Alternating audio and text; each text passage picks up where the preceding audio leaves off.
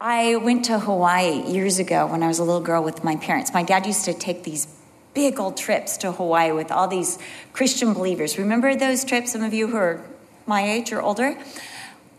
And it was a great time to go because you were surrounded by Christians, and we would have Bible studies in the evening, and my dad would do these rallies, and you were at hotel rooms, and you're at the beach, and everything was done with Christians.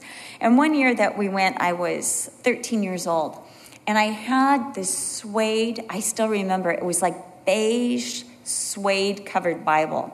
And it was just the right size, and I absolutely adored this Bible. I had written all sorts of prayers and all sorts of notes, and in those days, it was really cool to highlight with as many different colors as you possibly could. And I would go through the scriptures with my father on Sunday nights. It felt personal, but there were other people with us at church. And he would teach. And I mean, part of the way I kept my attention on the word was just to have all my different highlighters. And I think that every scripture in the whole Bible was highlighted. I think every single one, because I was coloring and there were doodles on the side. And it was just so personal.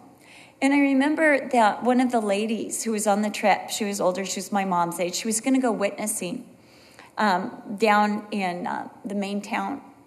And she asked for anybody who wanted to go with her. And so I was one of those, and there was a whole group of us. There was probably about 10 that had gone to go witnessing.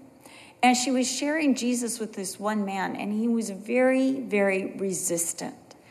And she said, I'm going to give you a Bible. I just want to give you a Bible, and I want you to read it and think about those things. And he said, I don't want your Bible. She said, I'm going to give you one anyway. And then she turned and she grabbed the Bible out of my hands. And she handed it to him. And he took the Bible, and I would say, no, that's my Bible. You know, my mom bought me that Bible. And right in front of me, he took and he tore my Bible in half. And he began to take the pages, and with this vehemence, just began to throw them on the ground and take his hand and just grind them. And I was so upset. But he was, beyond stupid to think that would stop the power and certainty of the Word of God. There are some people who just become unglued, have you noticed, by the Word of God. You bring up the Bible and it's just like, whoa. I still remember, I went to public high school, I went to public elementary school, I went to public college, and I still remember some of the reactions about Jesus. And some were so over the top. Don't you do scripture. Don't you say that. Don't you do that. You're just so narrow-minded. How can you believe in this archaic book and what it says? And then there were the others who were just trying to not offend anybody, and yet dismiss Jesus from their life. And they would say things like, well, he was obviously a wonderful person, or he was a moral teacher, he was upright, he was misunderstood. Some went as far as to say he was a great religious leader.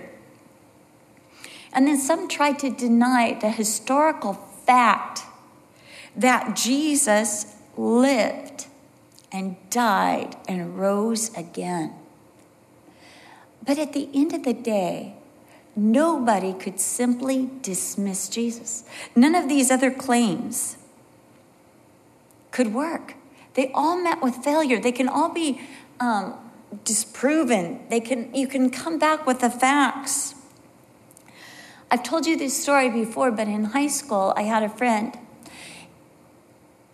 and she was really into transcendental meditation. She had her little private word that she had received from the Maharishi that was just individual to her, not like anybody else's word.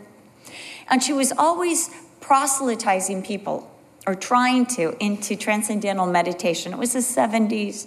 This was something that was really popular. And another friend of mine, all that she would say to her whenever this girl would come up and try to proselytize us, my friend would just say, I don't know anything about this, but I know that God so loved the world that he gave his only begotten Son, that whosoever would believe in him would not perish but have everlasting life. Well, Suzanne, who was into the transcendental meditation, went home, and she got in her position. She began to say her word over and over again, but she couldn't clear her mind. She couldn't get rid of the words, "For God so loved the world that he gave his only begotten Son." She said it was like a screen in her mind, and these words kept running across the screen. And she was like, no, clear. Ooh. And she was saying I'll tell you her word. It was and she kept saying it, but it wouldn't go away until finally she gave her heart and mind and life to Jesus Christ and came to high school the next day and said, "You're not going to believe what you made me do." It was interesting because, there was a whole group of us at my high school that had all received Jesus, and we used to eat lunch together. And we said to her, "Okay, to show that this is really true, you've got to say your private word to us." And she was really resistant. But we kept, when you're in high school and you're passionate for Jesus, you can really press the issue. You get older and you're very careful. But in high school, you don't have that carefulness. So we're like, "You have got to tell us that word."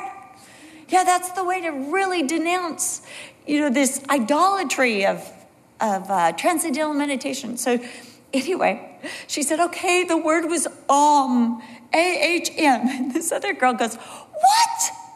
I paid $25. That was supposed to be my word." Just saying. Pilate made an attempt to dismiss Jesus. But all of Pilate's attempts to just simply dismiss Jesus met in absolute failure. First of all, he tried to declare him innocent in Luke chapter 23. Just simply to say, in verse 4, "I find no fault in this man." Done. Before Pilate could say that, and it was over. It was just over. That criminal was absolved. That person was set free. He went back into society, and Pilate's word and Pilate's verdict was the end of the cause, the end of the case, the end of the situation. But here he announces to the crowd, "I find no fault in him." And there's a pushback from the religious leaders. And they begin to cry out, "Crucify him." Then Pilate finds out that Jesus is from Galilee, verses 6 through 12. And so he says, well, that's Herod's jurisdiction. Jesus ministered in Galilee. He's from Nazareth. Then let's send him to Herod. So he tries to pass Jesus off to somebody else. And it's all about what decision Herod makes. It's not my decision. I'm willing to go with whatever Herod says. Then he tries to bargain with Jesus' prosecutors by releasing to them either Jesus or a criminal.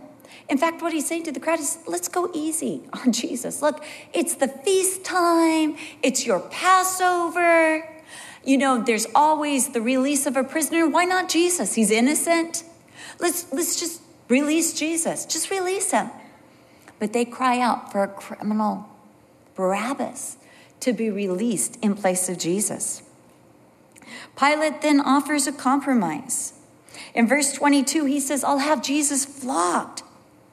I'll hurt him in front of you. Will that be enough? Will that satiate you? If I take the men who do the punishment, the executor, and I let them take the whip that is filled with glass and beads and pieces of wood, this whip that had many straps to it, and let them lacerate the back of Jesus with 39 times, not just once. Because what would happen with this whip is that these little straps would all catch in the skin and pull the skin back with it. So every time it came down with all these different straps, each strap would grasp a piece of skin and tear it off the back once. And now into those places that were already torn, those places that were already exposed, the lash would go down again, tearing up even more, tearing up the muscles itself 39 times with the full force of the one inflicting the whipping. 39 times. And even when Jesus' back was lacerated, and let me just say this, that many died simply from the whipping alone because it was so forceful. There was such a large amount of blood that was lost that many simply bled out. But Jesus endured it.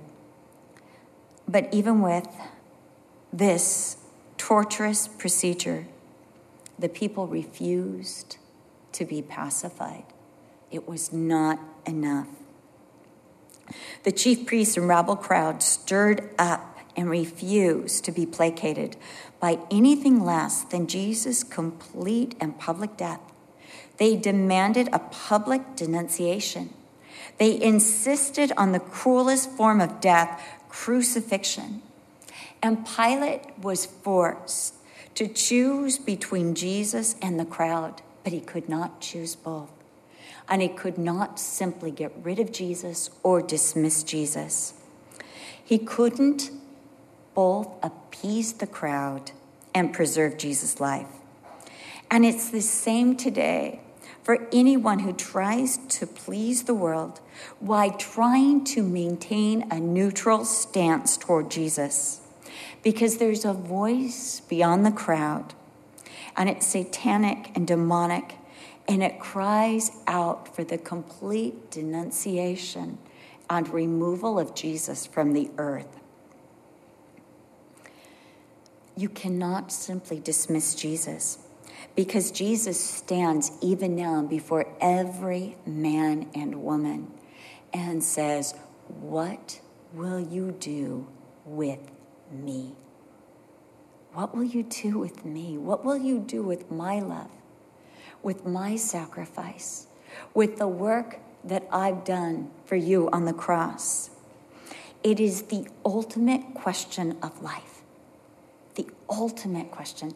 The ultimate question of life is not your career. It's not how many children you have had or will have. It's not about who you marry or don't marry. It's not about where you live. Every other question in life is trite compared to the great question, what will you do with Jesus of Nazareth? It cannot be transferred to someone else. It's their fault. They hurt me and they were a Christian. Or I didn't like the way the church did this. Or I thought the church was too much of an institution. You can't remove the judgment from yourself. You can't substitute. It's not enough to sincerely believe in another leader or choose another religious figure. Jesus still stands before you and says, "Yes, but what will you do with me?" And you can't compromise. You can't say, "Well, I believe you're a good man. I believe you're a moral man." Maybe even a historical figure, a great religious leader, very compelling. I remember one young man once, I was sharing Jesus with him, and he says, "Well, I really like the positive energy Jesus gave." You're like, okay. Again, 70s. Positive energy. But Jesus is so much more than a force or an energy. He is a person. And he stands before everyone, even as he did before Pilate, and says, "What will you do with me?" In Luke 23, we behold Jesus' innocence. He is absolutely innocent. What will you do with Jesus' innocence?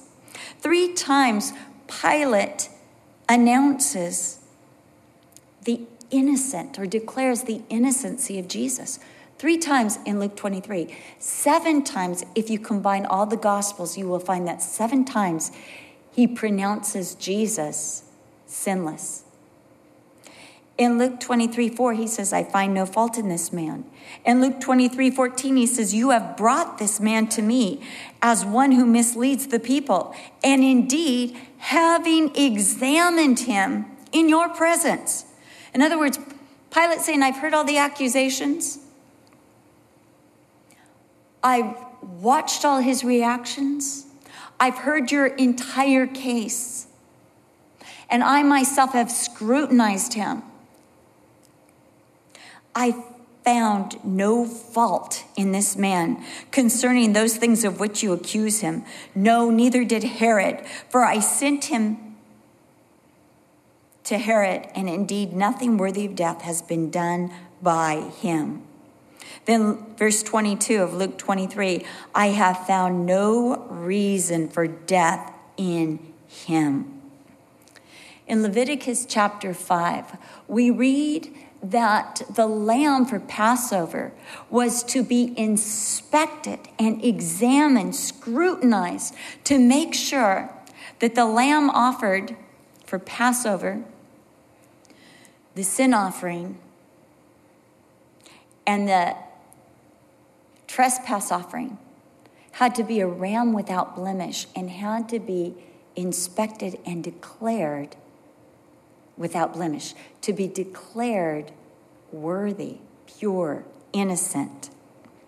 He, Jesus, is the Lamb of the world that takes away the sin. And he was examined for blemish. He was examined for fault.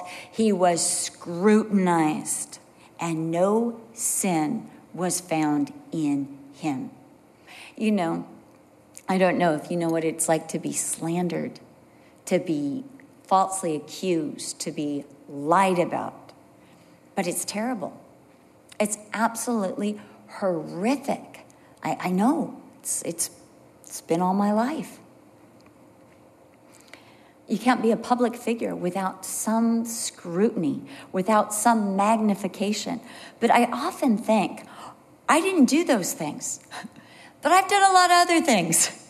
I could supply you with better ammunition than you're using, because those are all blanks. I know the real stuff. I know the stuff that makes me worthy of death. I know my sin. I know the thoughts that I've had. I've had murderous thoughts. I have murderous thoughts. I've wanted to kill people I didn't even know just because they pulled in front of me on the freeway. I know I keep going back to the freeway, but that's where if ever I could lose my salvation, it would happen. I've had discriminating thoughts. I have had thoughts that I've had thoughts like, Lord, don't save them. I've prayed that prayer. Don't save them. Save only me. Oh, I'm a naughty person in my heart. I desperately need Jesus. There are times that God has let me see the depravity of my heart, where I would go without him, and I want to say it is so ugly. It is so terrifying that I have even said to the Lord, don't ever leave me alone with Cheryl's flesh. Don't leave me there. Now, I say that about myself, but you know what the Bible says? There is not one righteous, no, not one. For all have sinned and fallen short of the glory. Jeremiah said, the heart is deceitful above all things and desperately wicked. Who can know it? Because we're sometimes in denial of our own heart. And in denial that we can think the things we do. Or can act the way that sometimes, have you ever had a reaction you're like going, oh, I can't believe I did that. Well, I wonder what brought that on. It must have been you that brought that out, that made me do it. We always want to say, you made me do it rather than you brought this out in me. Like you brought that ugly thing to the surface that I've been trying to cover all my life. The ugly beast that dwells in our heart, that wants dominance of our heart, that is called our flesh. It's not the devil, it's our flesh. And we've all thought, we've all done. We're all guilty, but not Jesus. Nothing in him was worthy of death, nothing. Death had no hold on him, no accusation that would stand against Jesus. But now notice the integrity of Jesus. As he's tried, as he's prosecuted, as he's led from place to place, bound, he does not raise his voice. Now see, that's something that you made me raise my voice. I really don't like to raise my voice. And I don't ordinarily yell, except in the car on the freeway all by myself. I don't ordinarily yell. But you made me yell. Jesus had every cause to scream, to yell, to shout. He knew the heart of every man. Remember in John chapter 8 when they brought the woman accused of adultery? And they said, we have a law, and by our law she should be stoned. And Jesus knelt on the ground and began to write. And we're told that everyone who saw what he was writing was pricked by their own conscience, and they began to leave one by one. What did he write? I believe he wrote the accusation, the cause against every man. The reason that no man could pick up a stone and throw it at that woman, he who was without sin, let him cast the first stone. And nobody could cast a stone. Nobody. And so their conscience was pricked and they all left. Jesus could have said, yes, and you did this, and you did that, and you did that. Remember the woman at the well? In John chapter 4?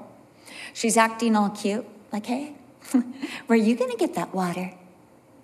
This well is deep, and you have nothing to draw with. You need me. And Jesus said, if you knew who I was, and the gift that I offer you, you would ask of me, and I would give you living water. She says, all right, give me that water. And he said, go call your husband. And she looks at him. I don't have a husband. And she says, yep, you're right. You've had 4, and the one you're living with, you're not married to. Jesus knew. Jesus knew. He knew all of the conditions that were keeping her from salvation. He knew all her sin, just like he knows all of our sin. He reads our heart.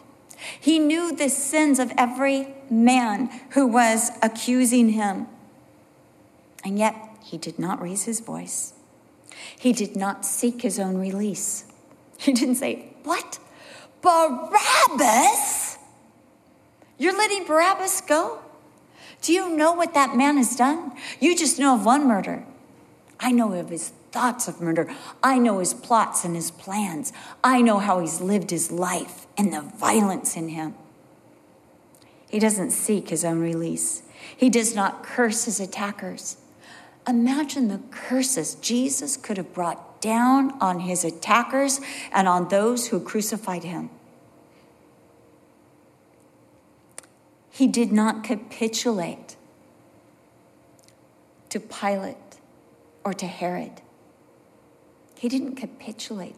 He didn't say, all right, what do you want me to do so you'll release me? He never compromised. He didn't even speak to Herod. He endured the brutality, the rejection, the vehement accusation, the mocking, the flogging, the public humiliation, the cross. He laid his life down. He even allowed, all of this is by his allowance. He could have stopped it at any time. He is the Son of God. He is the host of heaven that could have called down legions of angels. But he allowed it. Even as we studied last week, as he said to Peter, permit it to be so. Peter, allow this. So Jesus allowed this. He allowed the nails to be pounded into his hands and feet. And all this time he is serene. He is controlled. He is compassionate, even as his accusers are chaotic, raging, frenzied.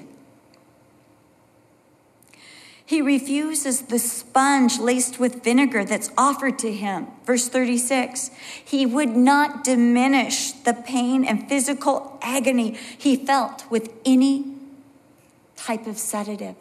He would not allow himself to be numbed from the pain. He wanted to feel it all for our sakes. So no one could say, I felt more pain than you'll ever experience, Jesus. No one can ever say that. Jesus alone has felt the depths of pain.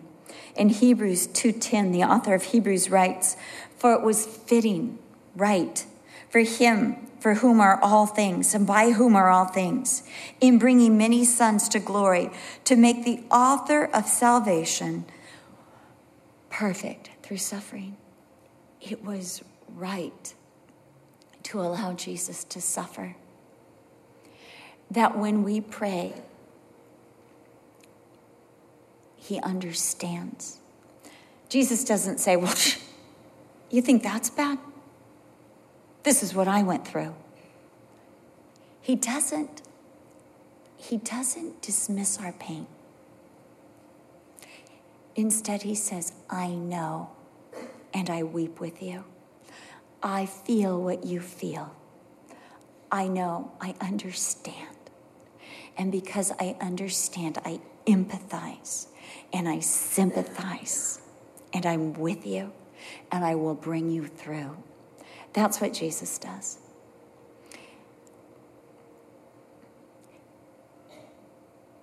There is a fellowship of suffering, not a dismissal of our suffering, but a fellowship with us.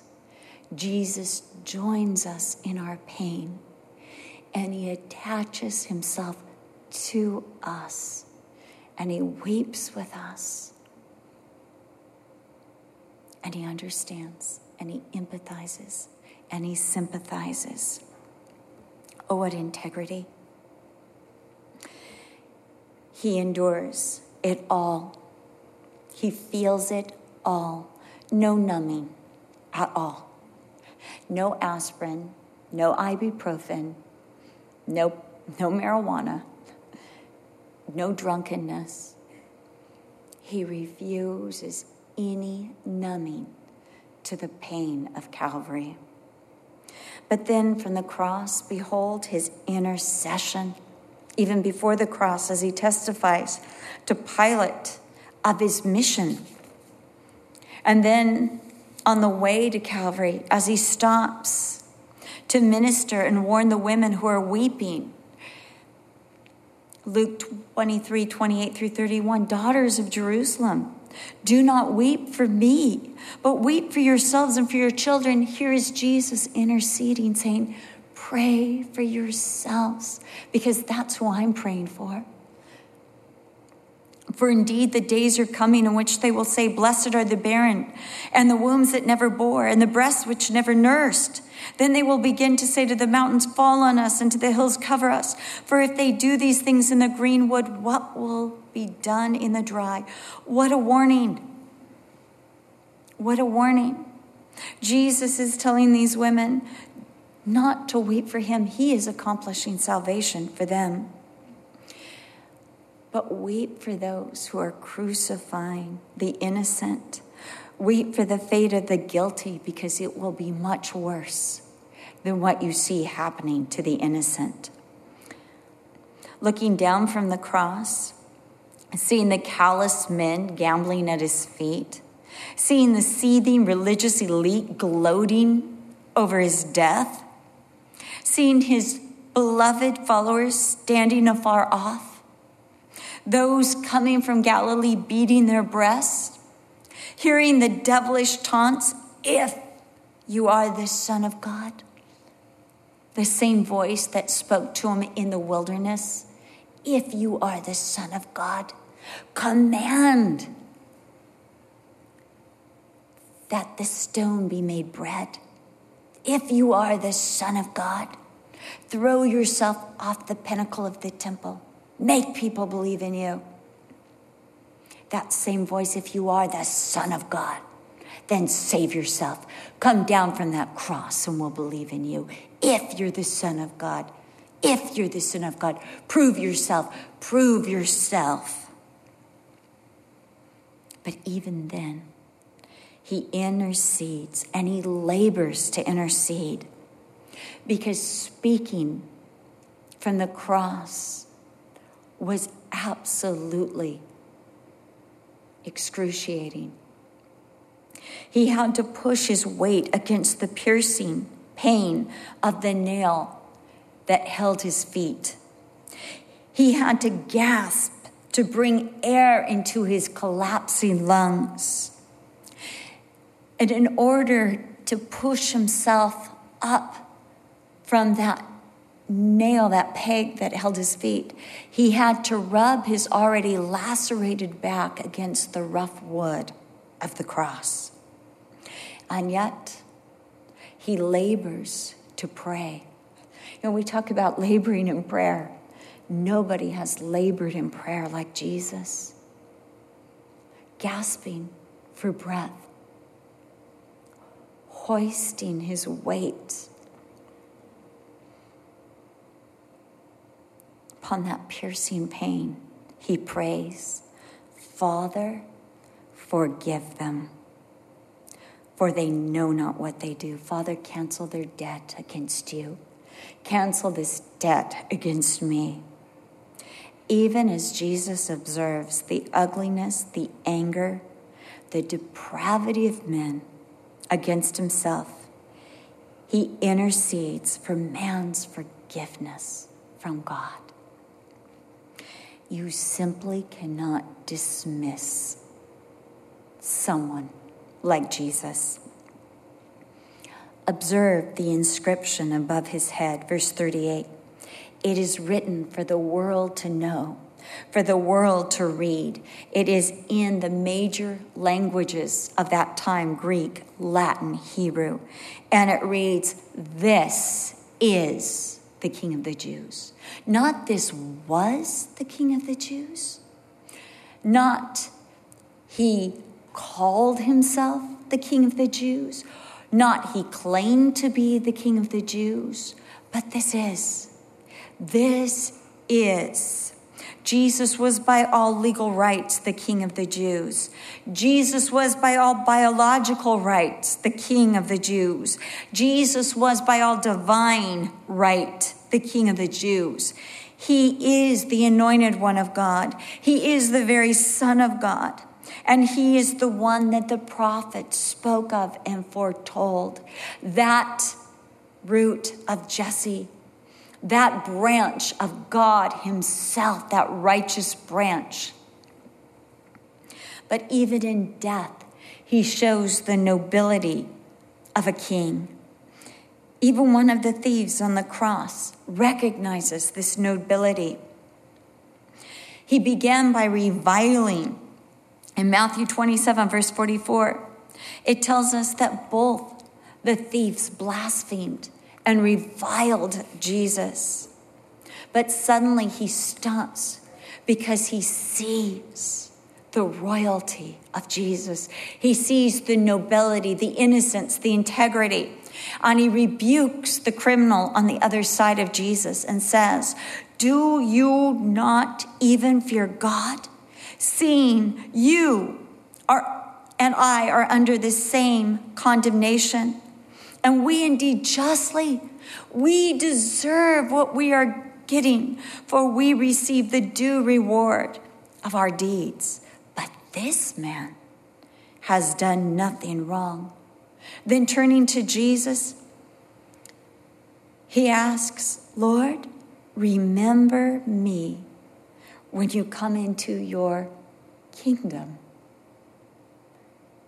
He recognizes that Jesus is a king, and Jesus is going to a kingdom that is not of this world. He sees the nobility of Jesus, and he asks to be remembered when Jesus is in that kingdom, when Jesus sits on that throne. he suddenly sees this man is a king, and he's going to a kingdom, and he's going to have authority and power there. So remember me when you're in that kingdom. And Jesus says to this thief, this day you will be with me in paradise. I want you to see the intentionality of Jesus. When we read, Jesus came and he was on mission. He had an intention. And every word that Jesus said was intentional. Sometimes as you read, you're like, oh, Jesus, if you didn't say that, you wouldn't have gotten in so much trouble. If you didn't heal on the Sabbath, if you had just kept your healing from Monday to Sunday, from Sunday to Friday, you wouldn't have gotten in trouble. But there was an intentionality in what Jesus did. He was bringing something out. There's an intentionality in every word Jesus used. Jesus was speaking and he said, it's not that which goes into a man that defiles him, but that which comes out, because it's in the heart that murder and thievery and all this ugliness exist. And the disciples come to Jesus and they said, you know what? The Pharisees were really upset by what you said. In other words, the disciples are saying, you might want to calm it down around the Pharisees. And Jesus looked at his disciples and he says, leave them alone.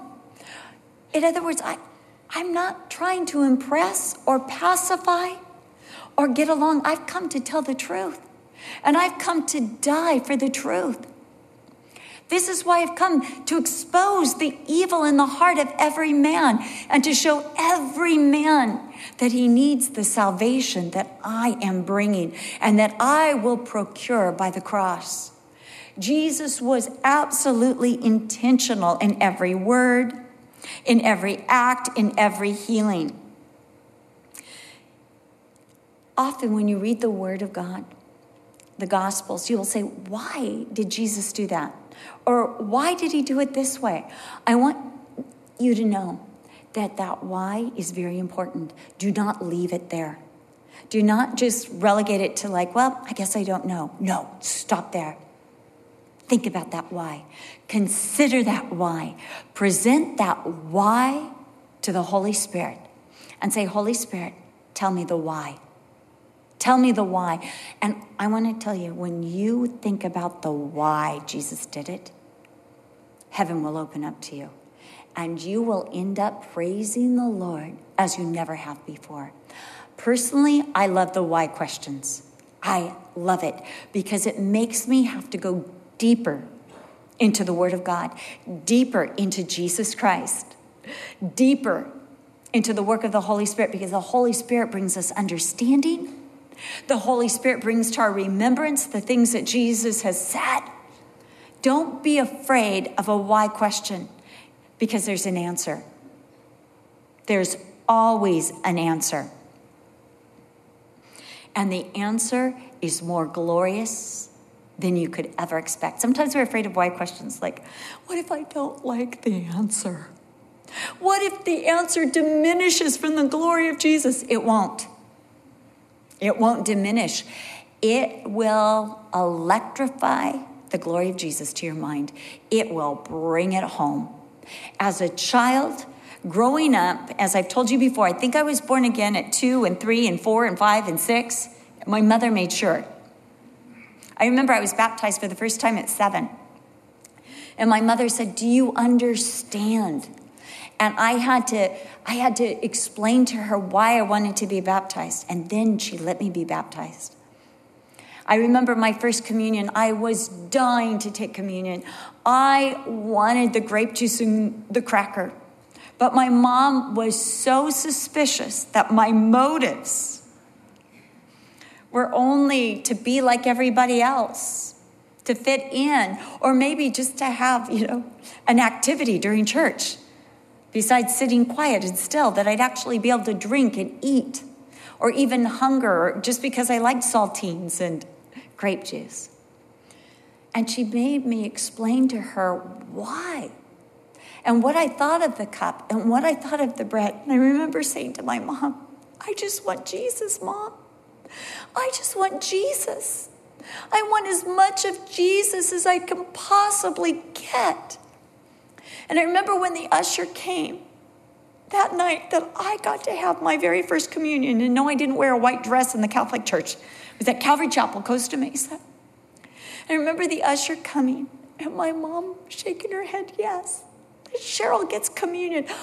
I still remember to this day, and I think I was 5.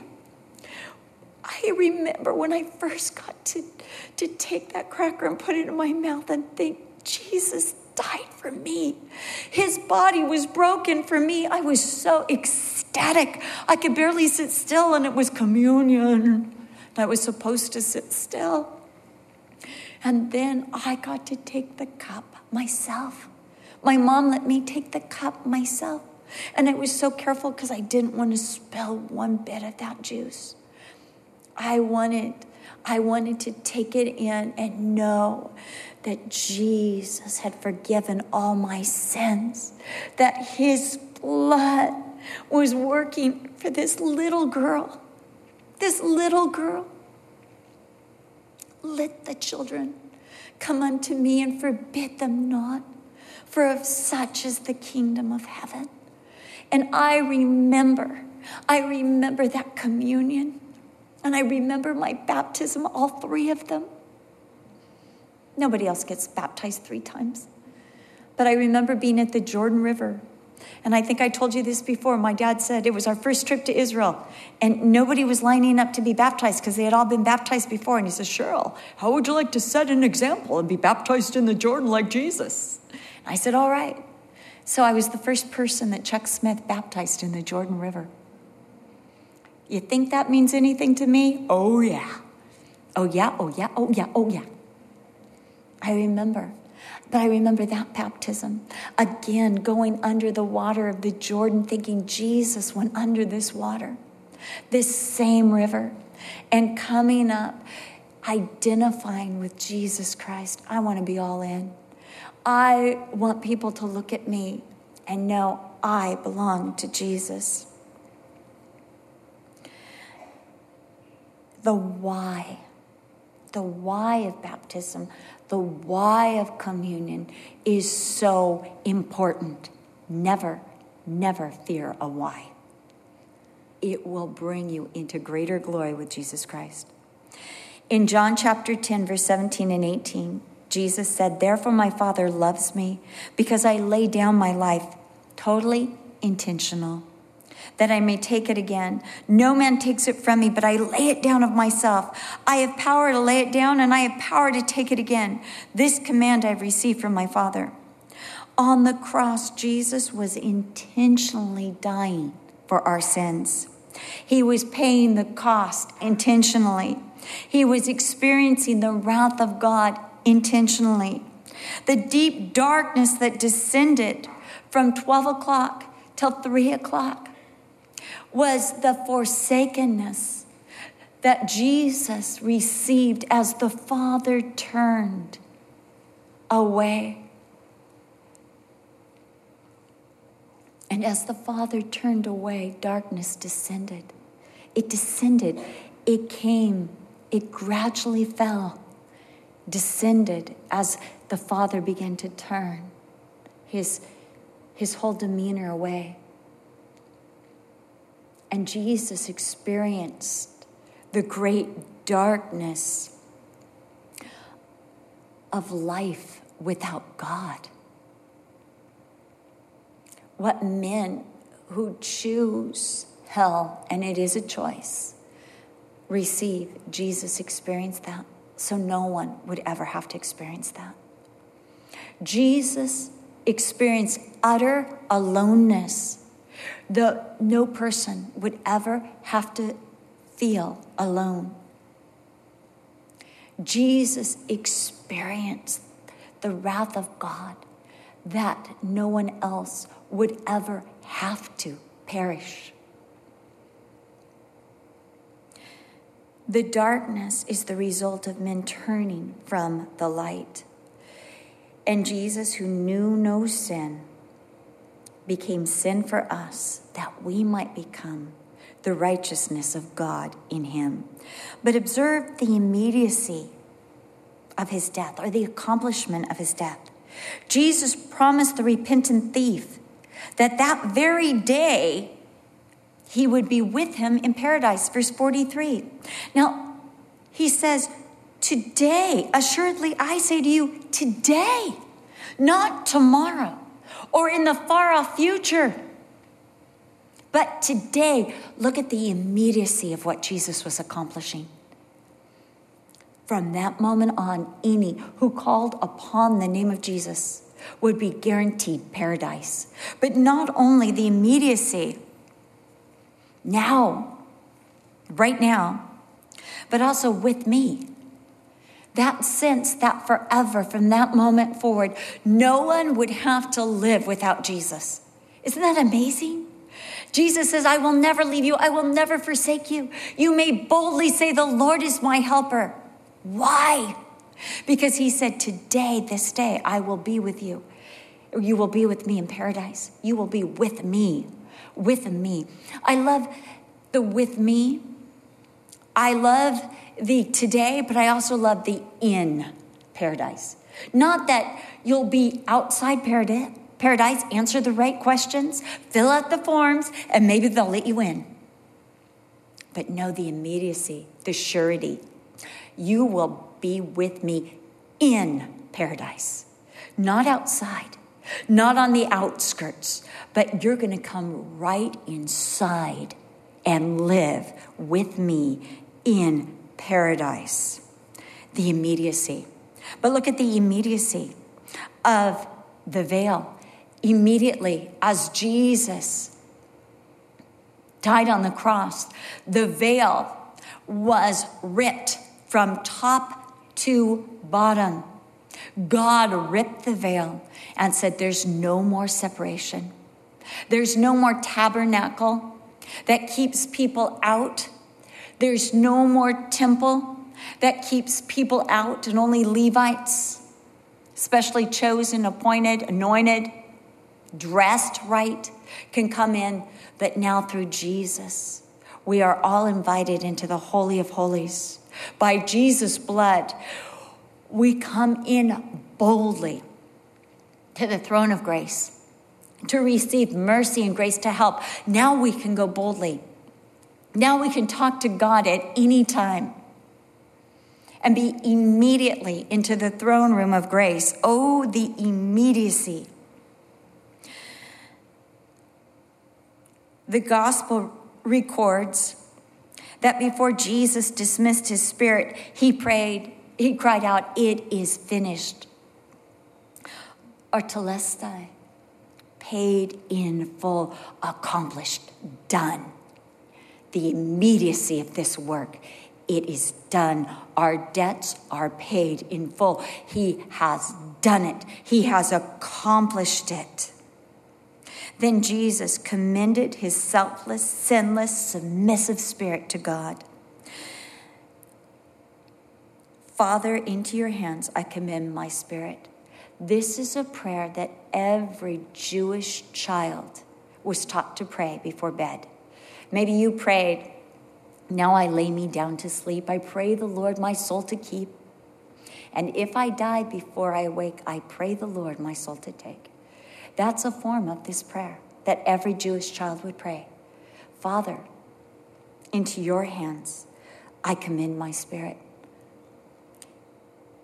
Even in death, he is entrusting and trusting the Lord.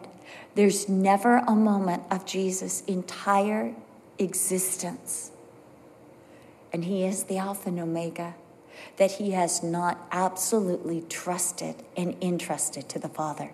Everything. John chapter 17, as he prays, he entrusts the disciples. He entrusts those who would come to salvation through him. He entrusts us to the Father. What is most precious to Jesus, he entrusts to the Father, and even in death, he entrusts his spirit. He entrusts his life, and he commends it. I commend my spirit to you. Here it is. Search me and know me. Scrutinize. I'm all yours. You can't simply dismiss Jesus. You cannot dismiss his absolute innocence, his complete integrity, his selfless intercession, his kingly inscription, his unwavering intentionality, and the immediacy of his accomplishment on the cross. Those who observed his death could not dismiss him. Everyone was affected in one way or another by the crucifixion of Jesus. Pilate was conflicted. Herod was displeased. Barabbas was released. The religious were exposed and enraged. The women were weeping. Simon of Cyrene was compelled. The soldiers were callous. The bystanders mocked. The followers of Jesus beat their breasts. The women from Galilee and the disciples stood afar off watching. Then later assembled and gathered spices to anoint him. The centurion was convinced, certainly this was a righteous man, or as Matthew records, the Son of God, because that was, what he was actually saying is certainly this was the only righteous man. Only. Here's this hardened centurion that no doubt saw hundreds upon hundreds of death, and he looks at Jesus' death and Jesus' demeanor, and he says, certainly, without a doubt, this is the only righteous man I've ever seen. He alone, the Son of God. Joseph of Arimathea was moved to action. Before he had been a secret follower of Jesus, but now he goes openly to Pilate and he begs for the body of Jesus. And he takes down the lifeless, limp body of Jesus, and he chooses defilement with a corpse rather than celebrate the Passover with his family and friends. He, with Nicodemus, embalms the body of Jesus, and John tells us that they took over 75 pounds of spices and this cloth to wrap around the body of Jesus.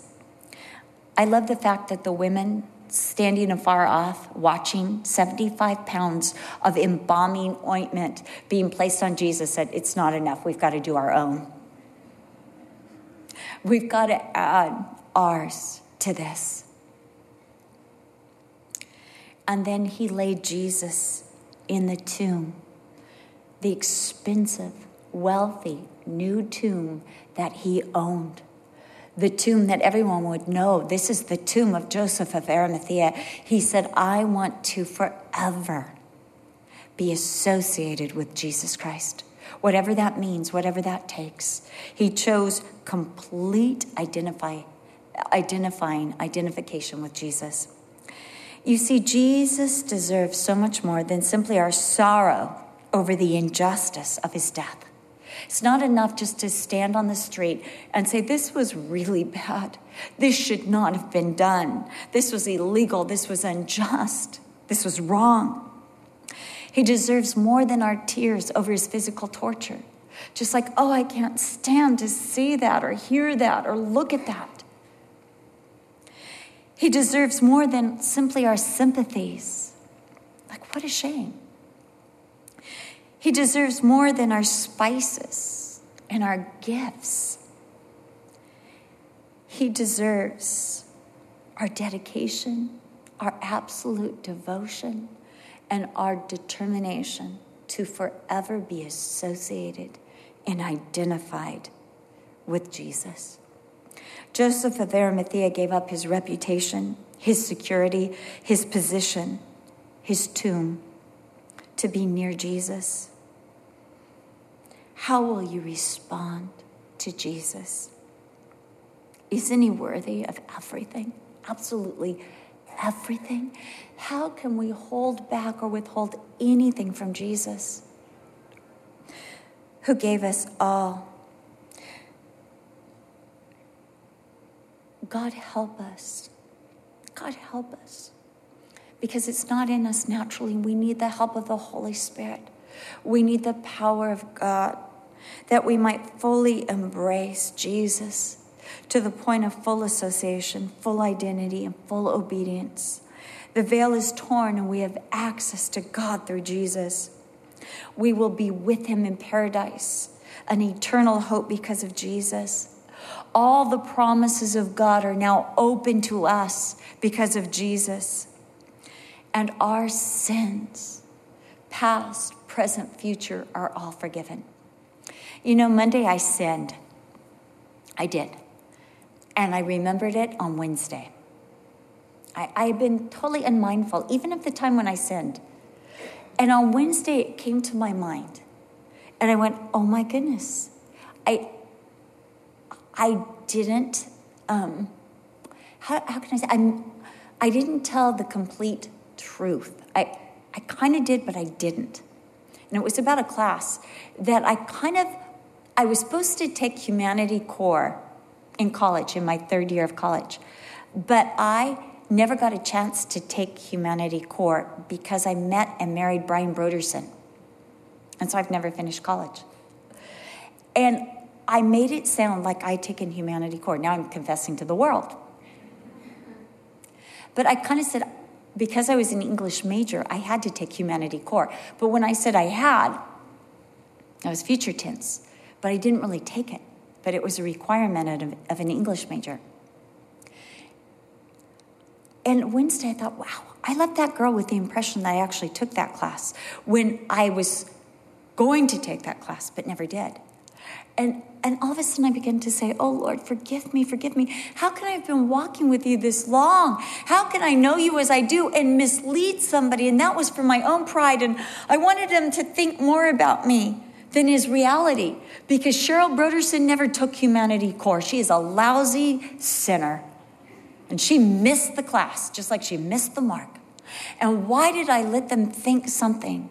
And Lord, forgive me. I'm a wretch, blah, blah, blah. And the Lord spoke to me. He said, Cheryl, I brought it to your memory because I had already forgotten it. I had already forgiven it. He had already forgiven it. He just wanted me to know that he had already forgiven it. You see, when Jesus brings up your sin, it's only to show you how he's already forgiven, how he's already cleansed because of the cross. It's already been taken care of, but he just wants you to know that for that thing also, he already paid the price. You might not have taken humanity core, but it's already taken care of. He's already done what was necessary for you to be in paradise, for you to have the promises of God, for you to be saved and forgiven and to have the presence of Jesus Christ forever and ever and ever. The veil is torn. We have access to God.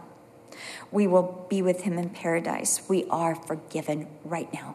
And everything is under the blood of Jesus Christ. And we have the promises in his presence. No one else ever had the innocence, the integrity, made intercession for you with power, had the inscription, "This is the King of the Jews," had the intentionality of Jesus to save men, or brought about the immediacy or the great accomplishments that his death did for us. And today, Jesus of Nazareth stands before us and says, what will you do with me? What will you do with me? How much do you want to give me? How much will you yield? How much will you trust? How much will you entrust to me? It is the great either or. Receive, associate, identify, and devote, or reject. But why would you want to dismiss a king who is so compassionate, so full of integrity, accomplished so much, sacrificed, has the best kingdom and the best plans, who drank the cup of the wrath of God so that we could drink the cup that he offers us now of salvation? What do you want to do with Jesus?